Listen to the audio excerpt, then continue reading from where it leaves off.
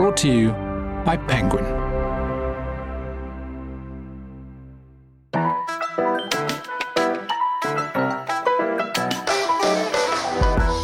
Hello and welcome to the Penguin podcast, where we talk to all kinds of writers about writing. I'm Nihal Arthanayake, and today I'm going to be talking to Hanif Abdurraqib, a poet, music journalist and essayist who has been described as a crash course in emotional honesty. He was recently awarded a MacArthur Fellowship, and his book, A Little Devil in America, Notes in Praise of Black Performance, recently received the 2022 Andrew Carnegie Medal for Excellence in Nonfiction. Hanif, lovely to see you. Yeah, thanks so much for having me. It's good to talk with you. Where do you begin to filter Black performance? Because you could do volumes of this, right? Well, yeah, I think that for me, the project of the book was expanding the definition of what I believe not only performance to be, but also kind of walking back some of the pejorative nature of the word performative and performativity, which I think don't always honor or bode well for the person in the midst of performing. What is of more value? How it makes you feel or how it makes others feel? I mean, for me, it's how it makes me feel. I think that I'm at my best as a performer when I feel good, or when I feel ultimately like I am serving myself. I haven't done a lot of in-person readings lately. I did my first 2 in a long time this weekend, and I was so concerned about that. I was concerned because I put a lot of effort and energy into the in-person reading, and I hadn't done it in so long. You kind of you worry that you fall out of practice, or you've fallen out of practice. But halfway through the first one, I felt good. I knew, I'm an athlete too. I grew up playing sports, and there are parts of this where even now when I go on a run, early in the run, I'll know if this is going to be a good one or if this is going to be a hard one to get through. And there, to me, is nothing like that feeling of getting to go on cruise control and knowing that I'm kind of in a lane that I am not only familiar with, but immensely comfortable in. And to be afforded that in the performance space, it unlocks something for me. And I think to get to that point also makes it so that I'm performing as best as I can for an audience. There's one thing I always think about as a person of colour in the UK is the kind of 3 stages of fame. Hood famous, when the people in your neighbourhood know who you are. Mm-hmm. Then there's the community famous, where the community know where you are. And then there's white famous, where you're mainstream. Yeah. Do you think that you can get to the white famous without compromise? I mean, I think so, in part because you don't have any control over the level of fame you achieve. Now, there are some artists who seek that out aggressively, but I think when you're talking about like writers and even to some extent music makers, when you put things in the world, you don't actually have control over how people respond to them or the spoils of that response, But for me, what that means is, am I still who I am? Have I not compromised perhaps the first 2 levels of fame? Like, have I not turned away from those first 2 levels of fame in service of the 3rd level of fame? That's easier to do as a writer, I think, particularly for me as a writer who lives in the community I grew up in. I live on the east side of Columbus, where I was born and raised. It's easier to be, and I'm not necessarily, at least, am not really beholden to the world outside of this one. I really love Columbus, and I love the community I'm in, and I love how I've been embraced here. And I don't really want anything more than that. It's easy. It's like there's a joyful simplicity to that. Now, truth be told, I don't think everyone feels that way. I think there are a lot of people who might be in pursuit of something greater, but I'm too anxious perhaps for anything else. I like an environment where I feel like I am known and cared for by everyone. And then there are people here who cared for me before I wrote anything. And I think that's a real marker of community care is there are people here who care for me the same that they did before I had a book or before I wrote an essay or any of that. So what does, if the word matters to you at all, what does success look like for you? It doesn't really matter a whole lot to me. Because to me, I only ever wanted to write one book. I didn't expect to write any more than one book. I wanted to write one book of poems. And I did. And that to me was success. My mother was a writer and who worked a job she didn't love and came home and wrote in her spare time and never got to put out a book. And so I got to put out a book, and that was it. It's like, well, this is a real marker of success. And anything that comes after this is, so in some ways I've already achieved my level of success because now my idea of success is, do I have the time to live a life that feels like it is doing more than just taking from me? I'm a busy person. I have a pretty robust schedule, but I'm also pretty rigorous. I try to be pretty rigorous about rest and about recharging myself with things I enjoy. To me, success is being able to have the boundaries that allow me to kind of recharge in a way that I enjoy. Like if I can shut down my work at like 5 o'clock or 4:30 and go and play a video game for a couple hours, that's success to me. It's not necessarily what the work does, but it's in some ways perhaps what the work affords. And if it affords a kind of freedom that keeps me close to my pleasures, then I think that feels like success to me. And what about representation? The winning of awards, the increasing of profile, and then the glare of you now will be asked to represent a community. Yeah. How comfortable are you with the thought that as a person of color, you're put in a position where people expect certain things of you? I fear that those people are going to just have to be let down, perhaps. I'm in no position to represent anyone. I can't even represent the people who I know and love dearly. They deserve to represent themselves. Now, I'm not a fool, right? Like I understand that by default, higher visibility means that people make the assumptions of representation. But I actually think so much of my work revolves around pushing back against that. I'm so anti-scarcity. And I think sometimes what happens is with any levels of success and any levels of visibility, there are people who imagine that the quote unquote successful invisible person is representing all people who fit into whatever demographic that is believed that they should be representing. I would like to really divest from that idea. I would like to really separate from that idea if I could. It doesn't seem to me that it serves anyone. It mostly serves this idea of a monolithic, in my case, Black voice, which is not accurate or very useful. I think particularly in the States, although I think this is a global affliction, but in the States, the imagination around Black existence is so narrow. And I actually think these kind of, couching representation within one single person furthers that narrowing. And so if I could push back against that, I will. And if anyone's looking to me for representation, I think they might be disappointed. I had a very strange Twitter exchange this week, Hanif, with someone who is also of South Asian heritage, who was particularly alarmed by the incident that took place at the Oscars between Will Smith and Chris Rock because it reinforced stereotypes for racists about violent Black men. To which I replied, we don't cater our behaviors for how racists see us. Right. It's like a bizarre idea. Also, the racists aren't going to, they were going to believe what they're going to believe anyway. Right. They're racist for a reason. It's not like, right. I'm just not interested in winning the hearts and minds of racists personally. If racists believe that Black people are violent, then let them believe that. Actually, I would encourage them to believe that in their hearts and minds, because if that will keep them out of my orbit, if they're so afraid of me that it'll keep them out of my orbit, then whatever. That's cool. I can't occupy my time or energy with a kind of decorum that might change the hearts and minds of people who are already a little bit invested in a narrative of the dangers of Black people.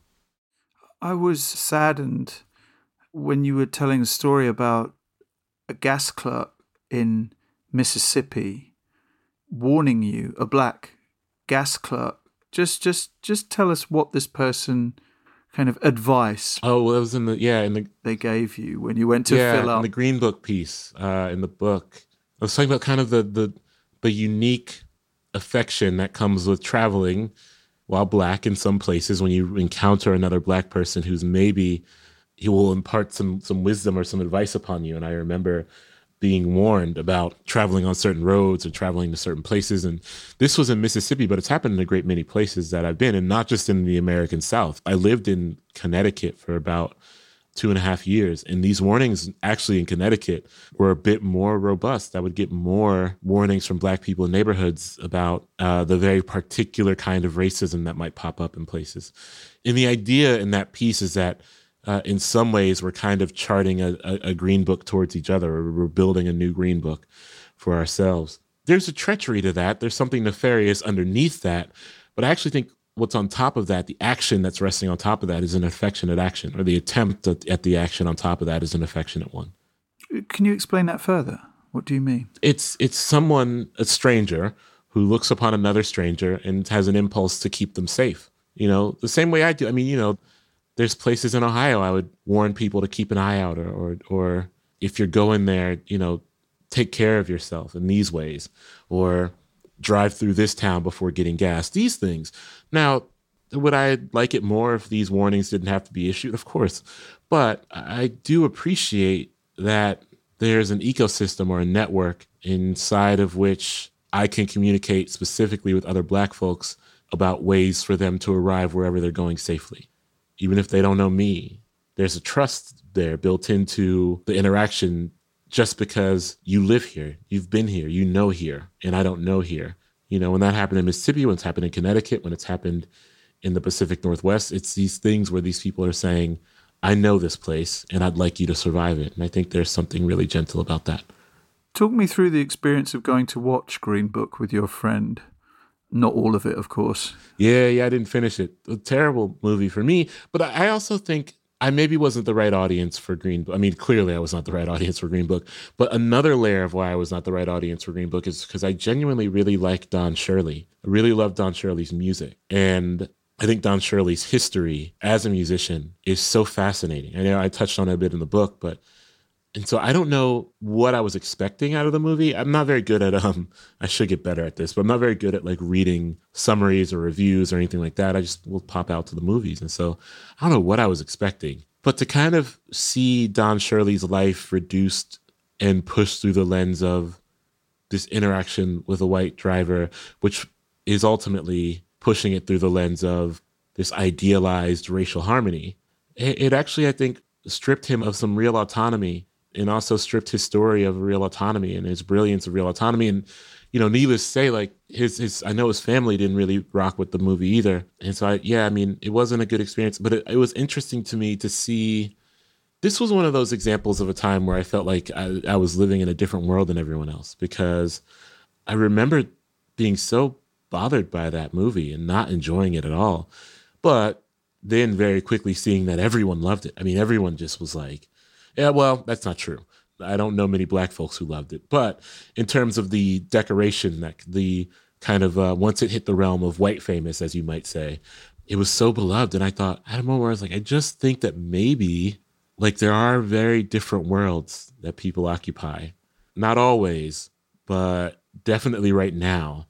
And our pop culture consumption really defines the boundaries of those worlds, I think. And that was a perfect example. The reaction to the Green Book from the Black folks I knew versus the reaction in the wider world of media was surprising to me. Another stark example of that in the book is the comedy, specifically the sketches of Dave Chappelle. Mm-hmm. I thought that was fascinating. Yeah. What fascinates you about this particular moment in time of Dave Chappelle and those sketches that you describe and the effect they had on different people from different worlds? Yeah, it's interesting because when you look at, we're talking about Chappelle Show, era Chappelle, what seemed to eventually eat away at him was that the audience, part of the argument of the book, explicit or not, is about how easily an audience can become part of a performance. In Aretha Franklin's Amazing Grace, for example, the audience transmits the energy from the choir and then becomes the choir, right? And this caused some problems with the Chappelle Show era version of Dave Chappelle, because there's one thing to say you are entering the doors of this church, and upon entering the doors of this church, there is somewhat an unspoken contract that if the Spirit moves you, then you are welcome to perform that. And that harms no one, that tears away at no one. But the church built by the Chappelle Show was perhaps one that was too large and too welcoming and had no restrictive filters in place. And so that meant that once an audience got access, they felt like they had access to all of it, to revel in all of it. And it seems like what, caught Dave Chappelle up was the age-old question of what exactly are people laughing at? Specifically, in his case, white people. It's like, okay, well, I don't know what part of this that white people are laughing at. I can't figure it out. And that's the kind of math that's math you don't really want to you don't want to spend too much time doing that math because the results of it might not be pleasing. And one of the reasons that he just got out entirely. Now, of course, Chappelle, the present day, is a little bit less interested in that, the nuances of that math. But at one point he was. And I don't know if, I'm not ascribing any kind of nobility to being interested or disinterested in that math. I'm just saying that if one spends too much time kind of wading through the mystery of that math, they might not like what's on the other side. But that mathematical equation, if I'm not stretching the metaphor too far, poses quite a challenge for a person of colour who is going into particularly that world of comedy. Well, it's tricky. So many of the comics that I grew up loving and watching, and I think about like stuff like Comic View that come on BET, where Black comics just knew they could look out in the audience and know who they're performing for and get a feel for what people were laughing at. When it's a show, when it's a sketch show, and so much of how it exists in the cultural conversation is through regurgitation, people kind of regurgitating moments and throwing them back into the world and all that. That's a bit trickier. It lives a bit longer than perhaps a stand-up routine in a comedy club might.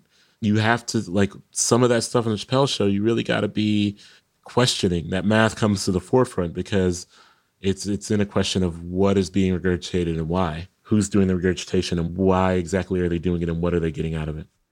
If we rewind decades earlier, what did Soul Train achieve, do you think? Don Cornelius and Soul Train, because it wasn't expected to be as big as a hit as it was. Well, I can speak mostly for me and say that it was such a revelatory thing to just see Black people on TV in a very simplistic role that did not have any kind of morality exercise attached to it. Folks are just dancing. And that was the actual propulsive engine of the show. It was just like Black people dancing. That's it. And through Soul Train, you could trace an entire portion of Black history, Black fashion, Black politics, Black hair, just by watching it. Even if I watched it with no sound on, right? Like, of course you're tracing Black music too, but if I watched it with no sound on, the aesthetics of Black culture could be traced through decades just by watching Soul Train. And that to me is fascinating. It's like an archive, a really joyful archive that was built on a really simple foundation. This was, I came up at a time, and I'm not disparaging these times either, but I came up in a time of just like the Black sitcom and the Black TV show. And so many of them were tied to overarching morality themes. And I appreciated some of that as a kid, but Soul Train blew me away because it was like, there's nothing here except for the pleasure of Black people moving. And that's it. They don't have to answer to any kind of thing beyond the physicality of pleasure. Did you have to give yourself the space, Hanif, to explore culture beyond that which society would tell you should be a part of? And the reason I asked that question is once I was hosting an event where a young Black woman put her hand up and she said, I'm not into rap music, and I know you are. She said, I'm into guitar bands. And because I don't talk a certain way, I don't dress a certain way, and this is in the UK, she said that other Black people feel that somehow I've sold out. Now, I know you were going to see punk bands in Detroit and Chicago, and I know you're a huge fan of Bruce Springsteen. Yeah. Did you have to give yourself that permission to do that? To be that person? No, thankfully. I was very lucky in that all the people who kind of put me on to the really wide and vast range of things I came to love were Black folks. Coming up in the 90s with older siblings and friends who had older siblings. And at the golden age of college radio, which was big here, I mean, everyone Black I knew was just listening to such a wide range of things. My brother loved metal. My sister loved grunge. Like, these kind of things were filtered down to me through other Black people. And so I never even, on my school bus, the older kids would be passing around tapes of punk. The first like punk tape I heard was dubbed by an older kid in my neighborhood, like an older high school kid, Black kid. And so it never occurred to me as something outside of any cultural norm or expectation, because the Black people around me were filtering these things to me. I never questioned it. It was something I never questioned. It was just kind of a part of my life. And now, granted, I probably wasn't thinking about it this deeply at the time, but looking back, it's just, an example of the many ways there are to be Black when you're in a broad and multitudinous community of people who share things, who like eagerly share the things they're excited about. Now, this isn't to say that there were some, of course there were kids who were only into hip hop and only into, but there was just never any kind of ridicule attached to liking anything. No. And I know that wasn't the case for everyone. I count myself fortunate to have grown up in that way. Right. So by saying that, you understand that, right? I mean, and I'm not trying to patronize you. Yeah. I mean, there's definitely a difference. And I think some of this is regional, but also, I was always someone who was so eager to find my people, because I believe I knew, even when I was young, that I would need these kind of allies. I would need the kind of Black punks, If I ever wanted to go to punk shows on a regular, I would need to be rolling with some Black punks. And so I wanted to find them early. And in some ways, I wanted to eagerly convert my friends, It's that kind of thing too, where a part of music sharing for me when I was a kid, and for a lot of people around me, was about building the act of conversion, building people into converts. And so I would like sneak punk songs on all the mixes I made for my homies. And that's just that was our communication point. What interests you most about people? I think that we all kind of have, or at least many people have, stories they can tie back to a song or an album or a piece of pop culture. I want to hear those. Those fascinate me. They allow for me to kind of widen the expectations I have for what music or film or TV or all these things can do. It adds kind of a level of seriousness to something that I otherwise might brush off as frivolous, even though it's never been frivolous to me. How did Tribe Called Quest widen your horizons? Well, in specific, because they were the first rap group that I saw my parents be at least somewhat accepting of, okay. Because of the sampling and because of the jazz sound, all of these things. To see a rap group, now granted, my parents don't love rap still. My dad doesn't love rap, I don't believe. But to see a rap group that my parents back then deemed as appropriate and acceptable, that meant that I could play them in my house outside of headphones. That meant that they could fill a room. And that alone, that again, freedom, right? Any kind of small window towards freedom, take it and make it as wide as possible. As we're on the subject of music, let's start talking about the objects that you bought for us today. Yeah. Hanif, and let's start with the first album you bought. First album that I ever got was Mariah Carey's Music Box on cassette, because it, I like Mariah Carey a lot, but in the moment it was just affordable, what I had the money for. I grew up with a lot of money, and I also grew up in a home where people bought albums a lot. My brother had a robust cassette collection, and I would sometimes go to the tape stores with them and all that. And Music Box was like on in the bargain bin for like $3, But that was the first album I bought. Yeah.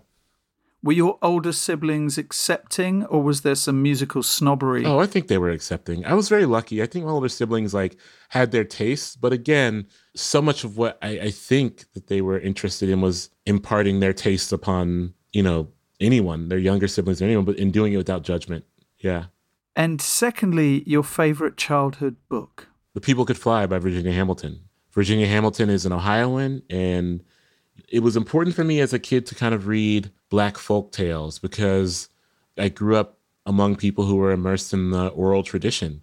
That involves storytelling and oral storytelling, and to hear kind of wide-ranging stories of Black people doing spectacular things, I turned to folklore. And this book is maybe the highest example of really brilliant, breathtaking Black folklore.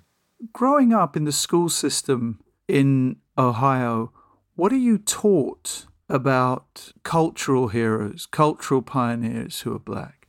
Not much.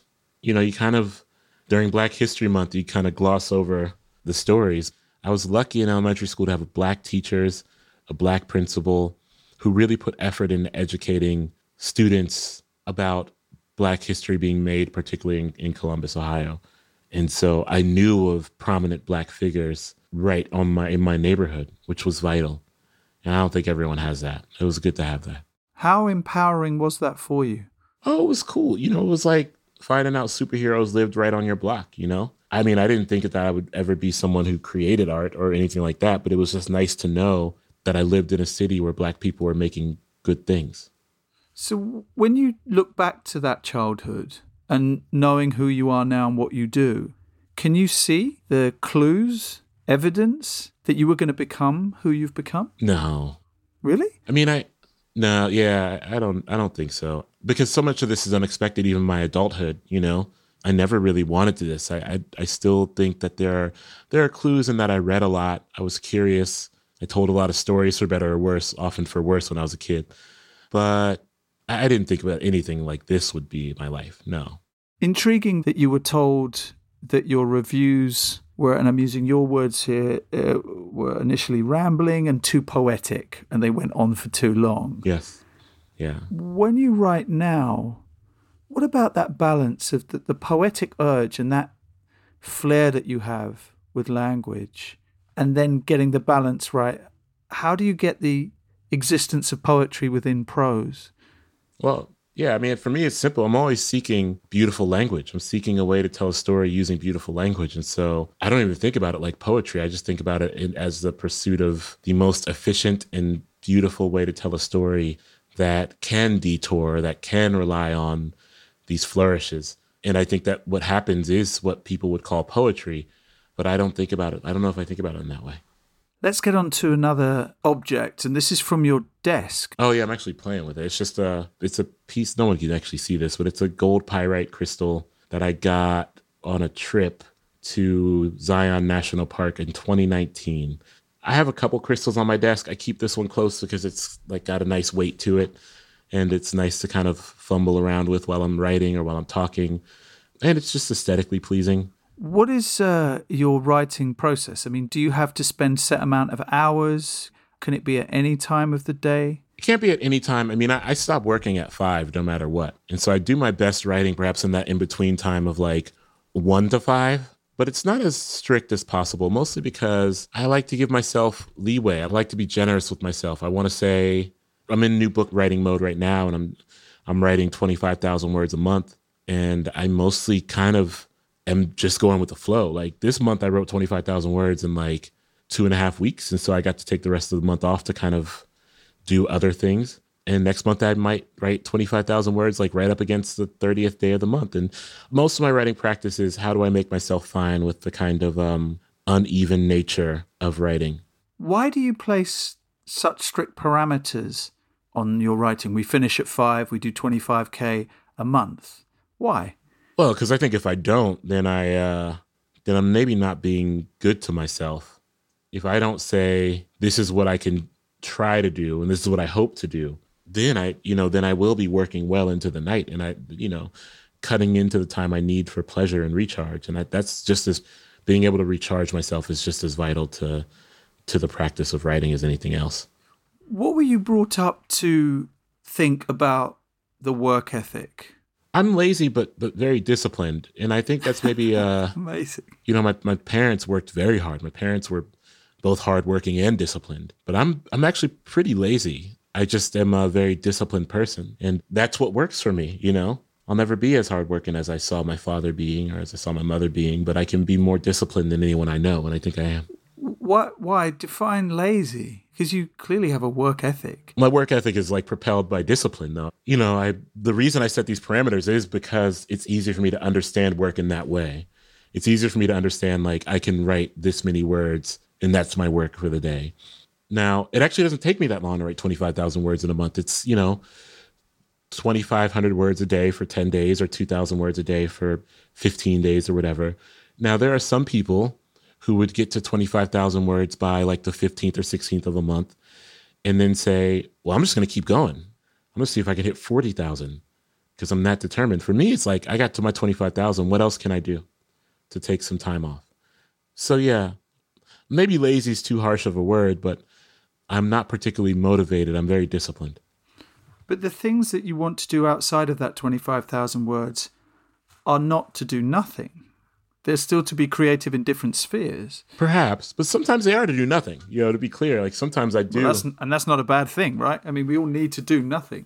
Yeah, but I mostly, I remain disciplined so that I can get out of the confines of work as quickly as possible so I can do the other things that I enjoy. What are those things? Listening to records and going record shopping, messing around in my sneaker room. I have a pretty robust sneaker collection. Taking long walks. Lately, I'm a runner. I go on runs, these kind of things, just like the small things that fill out my days where I'm, not necessarily beholden to other people. What do you think about, because I like to collect sneakers as well. Do you think about the evolution of that as something that came from a culture to something that has come as a trading of a commodity? Oh, of course. I mean, that's the way it goes, though. Anything that's in the cultural conversation for long enough gets commodified, and sneakers are especially easy to do that. Now, for me, I kind of keep my head down and just chase after the things I love. But the sneaker culture has far gone beyond like folks buying sneakers because they love them. And we're into another territory now entirely. And how does that make you feel? I know you've commented before about perhaps people my age, because I'm an old school hip hop head, complaining about rap that's around today, which, by the way, I don't do, because I judge by the principle I'm yet to hear the best rap music. Yeah, because that makes me excited about whatever news coming along. But what do you think about people what do you think yourself about where the reselling sites and... Yeah, I mean, I think ultimately those are doing immense damage to young folks who are eager to keep up with trends. And I think it's preying on people's ability to actually love sneakers as an object or as history and not just a vessel for more commerce and all that. But I don't resell. I don't really buy from resellers. I kind of just keep my head down and get the things I dig. And I, that's easier for me now because I have connections after buying sneakers for so long and all that. But yeah, I trend away from resellers. Something that appears in one of your books is the movie, The Prestige. Why? I love magic, or I love the idea of magic. And I actually love the magic trick for how it appears in that film, how it breaks down to its elements. It's like core elements of something that has 3 distinct steps and is not only about fooling someone, but is also about giving them hope for a return, which is why I love the Prestige itself, the final part of the magic trick that executes the return.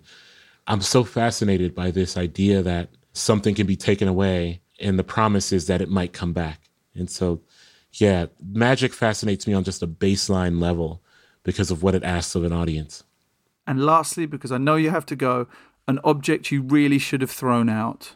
Because I have a lot of sneakers, there's a pair I have that I love where the sole, there's a pair of Air Maxes I got from an original pair from like the early 80s, and the soles crumbled and came off and they can't be repaired and they need to be thrown away, but I'm just holding on to them because I think they're a piece of history, but also they're just kind of gross and taking up closet space at this point. So maybe I'll throw them away today. Hanif Abdurraqib, you go and get your flight. Thank you. Thank you so much for having me. This is a real pleasure. I appreciate y'all so much. Take care. Safe travels. Hanif, thank you so much. It's been a pleasure exploring your thoughts, your mind and your life, and most importantly, your book, A Little Devil in America, in praise of black performance. And thank you, the listener, wherever you are, for listening to The Penguin Podcast. We'll be back in 2 weeks when Izzy Suttie will be talking to Asma Khan about inheriting a love of food and why she insists on a female-only kitchen at her restaurant, Darjeeling Express. Don't forget to subscribe to the podcast to make sure you never miss an episode, and you can leave us a review too and help get the word out. And finally, as ever, if you want to find out more about this podcast or Hanif's work, go to penguin.co.uk/podcasts. I'm Nihal Arthanayake. I shall see you soon.